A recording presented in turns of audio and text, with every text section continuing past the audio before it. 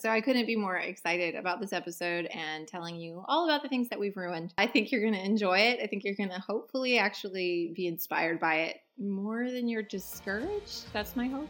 Have a listen, share your thoughts, and maybe reach out and share one of your disappointments on the homestead too. There's nothing better in my mind than commiserating with like. Hey friends! Welcome to the Schoolhouse Life, where we answer your pressing questions and share useful tools for creating your most fulfilling, self-sufficient family homestead. We go back to basics in all things family, faith, and farming, and we're eager to teach you what we've learned. Everything from growing a garden to earning an income to living a less toxic and more nature-based lifestyle. We're thrilled you're here and hope you leave inspired to live your life as a schoolhouse too. All right, friends, I'm a little bit worried about this topic because of where Lacey might go with it, but it's going to be, can we say, like raw and unfiltered? The reality of homesteading, what they don't tell you when... is that it sucks. Yeah. That is challenging. But, you know, I feel like a lot of the YouTubers out there, a lot of the, I don't know, what do you call it? The big talking heads or... The glam fam. Yeah. Don't want you... I think that it's a really easy thing to edit. Even the podcast, right? We edit out our ums and our pauses and our errors. Like, just so you know, probably our likes too. And I just said that. So we edit out a lot. What you are getting is a refined version, and that's okay because you don't want to listen to all of our ums. Nor do you want video of a bunch of dead chickens or sheep or garden. Like that's just not. That's not fun. It's not exciting, and it's really honestly hard to. It's not inspiring. Yeah. It can be really discouraging, but I think. So we're gonna dump it all on you today. Yeah, I do think that there's some like this really. First of all, we're going to have to be vulnerable and share a lot of our losses with you.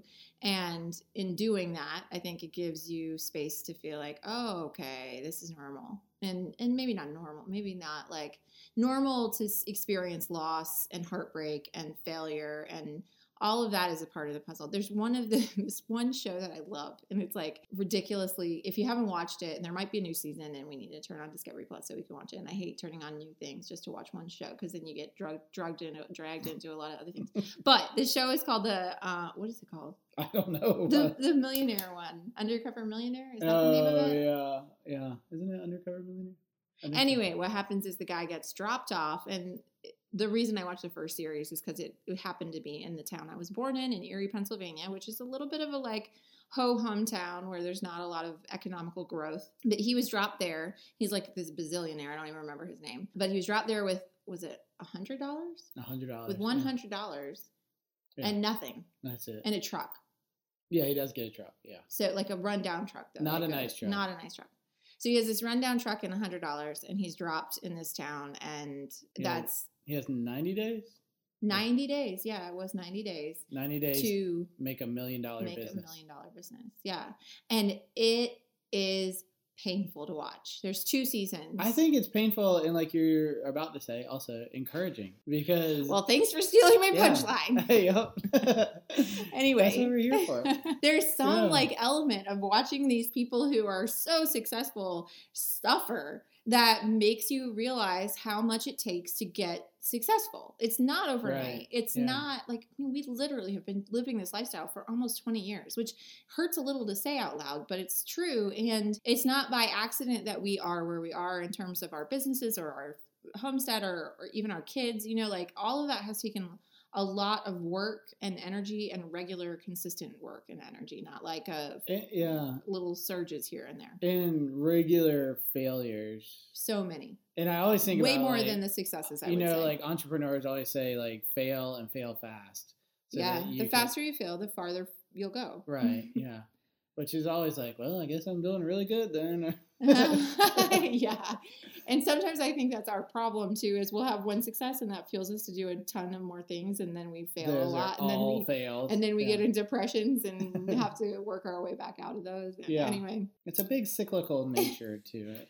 So, yeah, we have a pattern. We all have patterns, right? But we wanted to list out, at least this is my thought, that we could list out a lot of the disappointments that we've had and continue to have, so that you could maybe commiserate with us a little bit and understand that you're A, not alone, and B, like, there is a point to all this messiness. Like, I mean, I don't know that we're at the end of our journey and can say, look at where we are and it's all perfect and good. But I will say, we talk to people all the time who come to our place and they say, this is my dream. And I think to myself, this is a hot mess disaster, right? Like, you're crazy if this is all you can dream of. But if I was 20 again, this would be my dream also. If I was even 30 again, it would also be my dream. I feel like there's maybe a lesson in that in and of itself. I have to say, like, getting up in the morning and moving the cows, like, on our property, not the shuv, because that's just like that's Satan's pasture. The shuv, if you don't know, we have a lease property that we're regeneratively managing, and there's about 16 cows out there. Yeah, somewhere around 16. They keep dying. So there, we'll start some there. Some of them are dying. So if somebody gives you free cows, just know there's only about a 30% chance they will live. So. Yeah. we knew that the cows were gonna. Some of them were gonna die. Some of them, yeah. And it's a very hard property, like, for anything, cows included, to live on. But the goal is to regenerate it, and we're getting there. But it's painful, and even knowing that the cows are gonna die, some of the cows are gonna die. Let's keep saying that. Yeah. That it's still, some of them are thriving. Some of them are it's thriving. Not like we're mismanaging. Right. Some of the cows are just terrible genetics. So, but they're free. So you're like, well, let's just see. At least they're going to poop on this land a little bit, and that'll help. Right. But yeah, it's still difficult. Like, losing animals is always difficult. That's somewhere on our list, right? Lots of dead animals. Yeah. So it's part of homesteading, part of farming. It should be, in some ways, part of life, the understanding of life and death, in my opinion. Just in general, you should. Right. I think people can get far too attached to animals. And, there's nothing wrong with being attached to animals, but they will always die, right? And, I mean, so will humans. So everything dies. Yeah. But, like, especially to animals that are meant for, like, food, like. Right. And that the first few times it takes that. And then you have to build up. And I don't want to say callous, because that's not it. I think it's an understanding. It's a connection. It's not a callous. Anyways. No, because I still, like... we've talked about before, like, even on chicken slaughtering day, which I feel like chickens are, like, I don't know. Goldfish, kind of, like, I still think it's a sacred act in that it shouldn't be taken lightly. Anytime you take a life, even picking veggies, I mean, you're still killing something, and it should be considered, like, in, like... The weight of us living is something else has to die. I always think about it, like, in Judaism, there's always, like, a blessing for everything. And, like, when you pick fruit, there's a blessing. And before you eat and after you eat, and it's like, if we stop to say those blessings, stop to be thankful. I mean, it doesn't have to be like a prescribed blessing, but just to, like, say to the Creator, thank you for this, and to whatever we're harvesting, thank you for your life. I think the world would be a better place if we all paused for a second for that. Think the air that you can take a deep breath. Yeah, I mean, where does it go? I mean, it could be endless. It might get a little silly at some point. So dead animals, I don't know. Well, you're jumping ahead my list. Oh, like from weightiness of them? Sort of. Yeah. Okay. Maybe not. I just want to say one more thing about dead animals. That, for me, the hardest part about dead animals is when you have little kids and they discover the dead animals.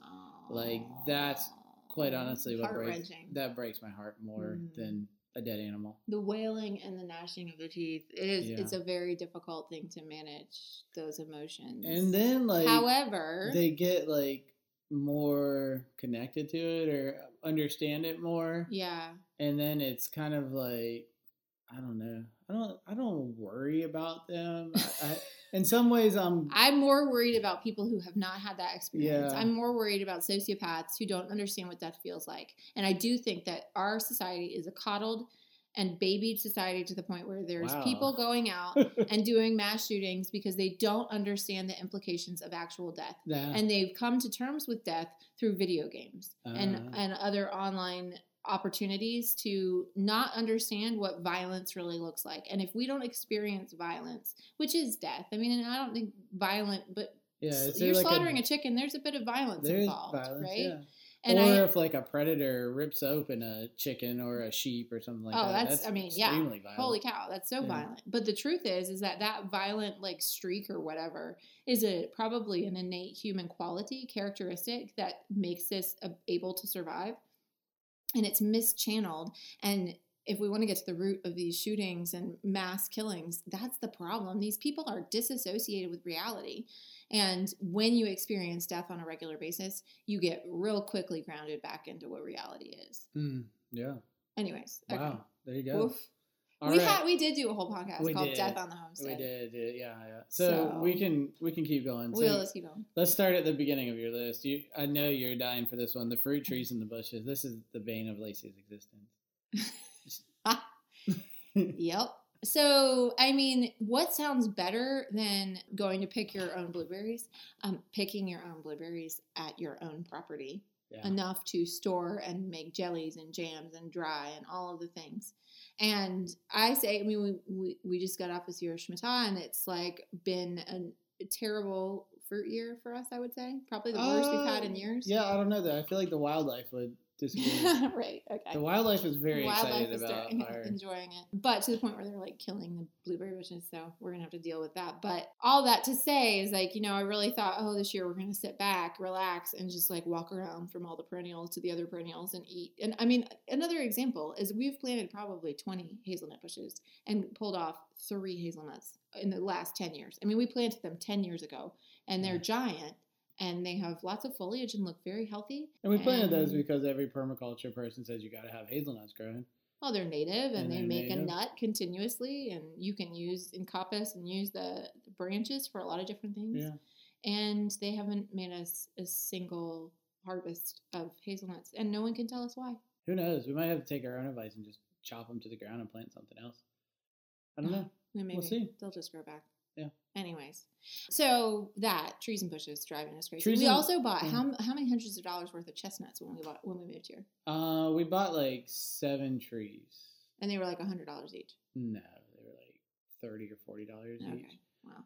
At that time, it felt like $100 because we were poor. We were pouring in. We did like really focus when we moved in on planting perennials, and I think one of the big mistakes we made, like looking back, is water. Like I know this is like our thing we always say, but we like planted this orchard and we were like, like trying to do the permaculture way. And we were like, all right, well, you don't ever see anybody putting drip irrigation on their fruit trees. So we'll just plant out all these fruit trees, and the ones that make it will make it. And the ones that don't, they're the strong ones. They'll be the strong ones. Yeah. And like, then you start reading like Mark Shepard, and he's like, well, I plant like 1,000 apple trees and 4 make it. And those are the ones. And it's like, whoa, wait, like 1,000? To be fair, I don't think Mark Shepard ever said that. Yeah, he did. Did he really? It's something like that. Yeah, but I don't know the exact seeds or something. Yeah, he like plants them though. Yeah. I don't know the exact numbers, but it's something like 4 out of 1,000. Yeah, it's an insane amount. It was, yeah. So it's like. But his goal is to like create this like resilient like variety that he can always rely on, and we are not in a space to do that. That was not what we wanted to do. We couldn't plant 1,000 trees if we wanted to. Yeah. So point being, like we had to learn that mistake the hard way. I mean, that was a lot of financial loss on that one. Yeah. And not just immediate financial when the trees die, but also financial because that was time investment. And the longer you have a tree planted, the more likely you're going to reap harvest, So it's like we've lost all that time, anyway. And this year, the apple trees all have a good amount of apples. And this is the first year, but like this is our Shemitah year. So like the deer and the squirrels and everybody will probably be taking all our apples, which before we get to I hope they enjoy them. That's all I'm going to say about that. Maybe the meat will be tastier. Yeah, maybe the deer meat. Not squirrel. Yeah, gross. Anyway, but lots of dead plants. So, how many people say, oh, I just don't have a green thumb. I'm like, if you knew how many plants I killed, you say, I don't have a green thumb either. But you have to plant a ton if you want to get plants. Yeah. It's why people pay so much for plants from a greenhouse, because aren't those so pretty? Well, you know how many seeds and whatnot or propagations they did to get that amount and quality of plant? A lot. Yeah. So, I mean, I think it's really important that we put that into perspective. However, it doesn't change the fact that if you lose a tray of a like rare variety specialty heirloom plant to slugs overnight, that's still going to be extremely frustrating and hurt. But that's okay because that's part of the feeling and moving forward. Fencing. Fencing. We've definitely talked a lot about fencing, but if we started racking up like the financial, like, ding, we're now at about $25,000 wasted, right? Like, well, it's not. We're not saying wasted. We're saying lessons learned. The school of hard knocks. So fencing, like our most recent one is we just had a massive poplar tree go over our really nice brand new fence that we paid somebody else to put in like way too much money. And we literally recorded the fencing podcast and said, this is the best fence ever. It will never be destroyed. And literally within 2 days, we had a storm roll through and knock over 2 giant trees and bust out the fence in 2 pieces. God was like, oh, here you go. But we repaired the fence. It's and a comedy of errors. It will errors. never look as good as it did, but it's there. I would say the other like disappointments on the homestead, since that's the topic, is with fencing is just like the learning curve of fencing. And go back to our fencing podcast to hear more about that. Absolutely. Okay. How to avoid all of the mistakes that we've made and thousands of dollars that we've spent. Listen to that podcast. The house falling apart. I mean, meanwhile, trying to keep the homestead running outside. We've had myriad different, we bought a fixer-upper. Obviously, it was like a terrible house that we bought. And we've done a ton to fix it up. And that's like a money pit, right? You know, like you never are the end of that. That's like the inside of the homestead. The inside. But you have to live here, right? Like it has to be enjoyable. And yet somehow you never get to that place where it's like done. I will say like that is one thing like with homesteading, like holistic homesteading, being happy with where you live, like not compromising that, I think is very important. Like if you're not happy when you go inside, like it's going to be very difficult, I guess is what I'm saying. Like creating like a sanctuary. We've done a few houses where we've fixed them up, and I remember at our first house, Lacey kind of set this rule. She was like, let's make this one room really nice so we can go in there and close the door. And like the rest of the house, like you remember that at Harley? Like the rest of the house was like concrete floor. Like we couldn't quite afford to put the hardwood flooring in yet. Oh, I vaguely remember. So it was like concrete dust everywhere. We had already ripped out the carpets, and like the rest of the house was like decimated. But you went in this one room that was like 5 feet by 6 feet, because we lived in a tiny house at the moment, and it was like completely finished. And so you could close the door and it'd be like, it was like our sanctuary. Like for a minute you could forget like that you had concrete dust on your feet and they were like drying out and all that. But we've kind of always done that with every house that we fixed up like that. And or respite. Yeah, like, and we always focus on the inside before the outside, because when you're inside, who cares what the outside looks like? So yeah. So house stuff. We've lost so many hives of bees. When we moved here, we had like, that's half the reason we wanted land, is we were, at the time we had 7 or 8 hives that we were putting on somebody else's property. And well, we started with 2 in our backyard. 2 in our backyard, right? We were on less than a quarter acre. And then we're like, okay, we want more hives. We got more hives, put them on somebody else's property. And then after that, you know, they were successful for years. Yeah. And then we moved down here, moved the hives, and within 2 years, they were all dead. Every last one of those hives. Yeah. And we come to find out our neighbor sprays like Roundup spray in 20 acres next to us with GMO ready corn and soybeans, and bees cannot live in that. So, but no matter what, that's very disappointing and heartbreaking, because you know we loved beekeeping at that time, and now we have like this hurt, like a bad breakup. Yeah, because we still try every once in a while, but they still always die. Anyways, okay, can't get back out of our property to make sense. Okay, also we're on this acreage, right? We bought, now knowing what we know, obviously, we would go in. If we were buying, maybe you're not, maybe, and I actually wanted to point this out to people who are like looking for a property to buy.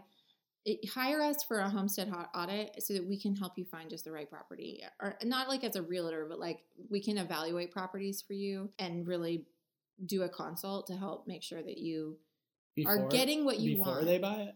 Before, yeah. That'd be fun. I'd love to do that. Because I know right now, like we know what pasture should look like. If we were gonna move to a farm or to a place to homestead, we would know exactly what to look for. Oh my gosh, yes. Can you imagine how different it would be? It'd be amazing. We bought this house because it was an auction and we put in a bid and we won it. I'd still buy this house. Anyway, it's great now. I'd buy it now. I couldn't If afford it now. If you went back to my budget back then, I'd still buy this house. However, it's like 10 acres and it was all wooded when we moved in. And we had to cut down we've cut so many trees. And we still are like, we need to cut down more trees. It's like Mordor out here. No, it looks amazing because we don't ever cut down all of the trees. But in order to have a garden, we had to cut down probably 30 trees in order to do fencing and a number of different things. We've just had so many trees cut out. And yet we have this whole back part of our property. It's 7 acres behind our pond that you really can't access because there's just one very narrow laneway from the front part of our property to the back of the property. So it's, just things that we didn't know to think about in terms of like accessibly being able to put animals back there. I think there's an element of like homesteaders have like the love goggles. Oh, I'll fix it. I'll fix it. It's like anything is better than what I have now. Yeah, you just look at it, you're like, it's land. I can fix it. Yeah. And I mean, that's a challenging one. Like I would love to like be able to look at properties with people that want to buy them and be like, okay, here's the pluses and minuses. Here's how much like it's going to cost you if you buy this property that's completely wooded. You're going to have a mulcher out, and it's going to cost this, and it's going to take this time. Like that would be amazing. I really regret this actually. A few years ago, like towards the mountains, I spotted this. It was a biodynamic farm that was up for sale, and I don't remember how many acres. It wasn't a ton, but it was $250,000. And I thought to myself, that is just so much money. Like that's crazy. And this was several years ago. Maybe even like 8 years ago. If I saw that now, I'd be gone in a heartbeat because it already had fruit trees. It already had grapevines. It already had, like literally everything, a beautiful house. If I was going to do it all over again, then I wouldn't leave this property unless I was moving someplace that had like established orchards. Yeah. And pastures that were like beautiful. So anyway, so that's a frustration that kind of hits us every once in a while. And we're like, okay, how do we make this work? And we do take our animals back there, but it's just still, there's thousands of dollars to spend back there to really get it to place that would be sort of what we need it to be to have more livestock. And the kids often hate this life. I mean, well, often is the strong word. I don't feel like it's often. I don't think it's often. I think kids... Like once a day for about 10 minutes. I think kids are resistant to... Work in general. Like, I don't know. Find me some kids that love helping on the homestead every single day. I don't think you can find them. With any amount of chores. Yeah. I mean, our kids do great with most of the time. Yeah, they do. But, sometimes you're like, is it really worth it to push them to do these things or to, like, expect them to do these things? I mean, there's a much simpler way of living in that. But again, I think, like, that's one of the reasons, like, for me that we chose this lifestyle was so that our kids knew what hard work was. Like, even if they end up... They are hard workers, and I will tell you that we often get the compliment from other people that our kids can work and they are helpful. And we expect a lot from them. We do. Like, maybe it's too much sometimes. But they expect a lot from themselves, and I've heard them complain about other people in their lives. Yeah. In their same age range, and they're like, they don't do anything, Or they couldn't pick that up. Like, it's a different lifestyle. Yeah. I mean, our 11-year-old, when we get the feed load, which is like, the last one was like 2,500 pounds of 50-pound bags, she'll help us unload the whole thing. Like, she's picking up 50-pound bags and stacking them. So, I mean, there's not too many 11-year-olds that can pick up 50 pounds. I can tell you right now, 6-year-olds cannot help with that. No. 6-year-olds that have 4 moms don't really maybe never help. will ever. I'm worried about it, but moving on. We also have fencing on the list because, we maybe should mention fencing. And then also, like, just even the amount of work that we've done and undone is so frustrating. And gardening is a major example of that. So, for example, we had, like, set up all these beautiful terrace gardens down the hillside on our south-facing side. And then we decided that our house needed to have work done. And even though the house wasn't, like, technically, like, in the garden, it was because the trucks and stuff that came in here destroyed it all. And so it was like, okay, we literally started at square one when we did a remodel of our home with our garden, which is, a bit devastating. If you garden for a while, like, this is, your lifeblood basically in this place. Right. Yeah. Like, we have beautiful black topsoil and stuff, and now it's like back to clay. Yeah. Although it's coming back around. Yeah, it's been a couple of years. It's coming back. Getting there. But anyway. I have to always remind, I was telling somebody in one of the regenerative groups that we're in that, like, nature never hurries, because the guy was like, how do I get my pasture back today? And it's like, one of Lacey's holistic contexts is she wants to walk the entire property barefoot. And so, like, out our back door where we drink our coffee in the morning, it was like gravel for years. It's finally like now clover, and it's pretty comfortable to walk barefoot. So, except now you have to watch out for honeybees. But yeah, it's just, it takes time to heal the earth. Yeah. It takes time. It takes time to make, carve out your own little spot. And that's okay. It's okay that it takes time. It's okay that it takes mistakes. And that's the main point of our having this Disappointments on the Homestead episode, was to help you realize I feel like there should be like a jingle. It's like, wah, wah, Disappointments on the Homestead. We could have regular episodes. Yeah. Oh, I don't know. Every time we have a disappointment, we chime in. As somebody that is, would you want to listen to that podcast? As somebody that has positivity in their top 5, I am really He's having very adverse to it. Yeah. I do. Meanwhile, I'm like, oh, remember that time we failed at that? That was funny. Yeah, I would prefer positive experiences on the homestead. Yippee! There's something. That would be the jingle for that one. There'd be a lot fewer episodes.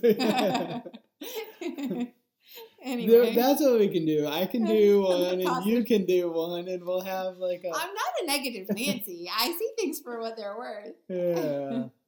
But I am grateful for those mistakes, and honestly, I'm so grateful because so many people have had us out to their homesteads. A lot of people who are in very similar places to where we were 15 to 20 years ago, and we're able to say, look, this is where you should focus your time and energy, because this is where the greatest payoff will be, not only for your homestead, but for your own peace of mind and, again, that holistic piece. A lot of times we go to them and we're like, that was Lacey and Drew 20 years ago. Like, I'm so glad we got to meet them. I know, yes. And our hearts just like kind of hurt a little bit, knowing how hard it is at that time of life. Yeah. But then also... And knowing that you don't know anything. Like, like you're just starting from scratch and you're like, please, somebody just help me. Yes. And I will say that's been my favorite part of the homestead audit so far, is that we get this one-on-one time. I know there are a lot of choices out there when it comes to learning and education and that kind of thing, but if somebody could have just like shaken me literally, like physically, and maybe hugged me and looked at our property in a very unique and like personalized way, I just can't even imagine how different things would have been. I would have felt like a different kind of nourishment and probably a different kind of like hope and vision for our property long term. If somebody had I think we would be in a much different place. I mean, it's I don't want to say but we're here now, so we can do that for other people. Maybe. Yeah. That's our legacy. You don't have to be 20 years younger than us, though. No, we can help you no matter what your age. 20 years older. Yeah. I think it's just the newness to this lifestyle. And a lot of people wait until retirement to get started with this lifestyle. And, we didn't. We probably did it the harder way. But I will tell you, if you're in retirement and you're like spending all your retirement money on your homestead, just get an audit, because you might save a bundle and you won't waste all your retirement money. That's true. The nice thing about doing it when you have $0 is you can't spend that much. Right. You can't waste too much money. Yeah. All right. So that's it for this episode of Disappointments on the Homestead. Wah, wah. And if you need that was not rehearsed. That wasn't, but that really harmonized well. But if you want a homestead audit, go to theschoolhouselife.com. It's at the top in the yellow bar, and get yourself scheduled one, and we'll come out and help you so that hopefully you don't have quite the same list of disappointments on the homestead. Thanks for listening.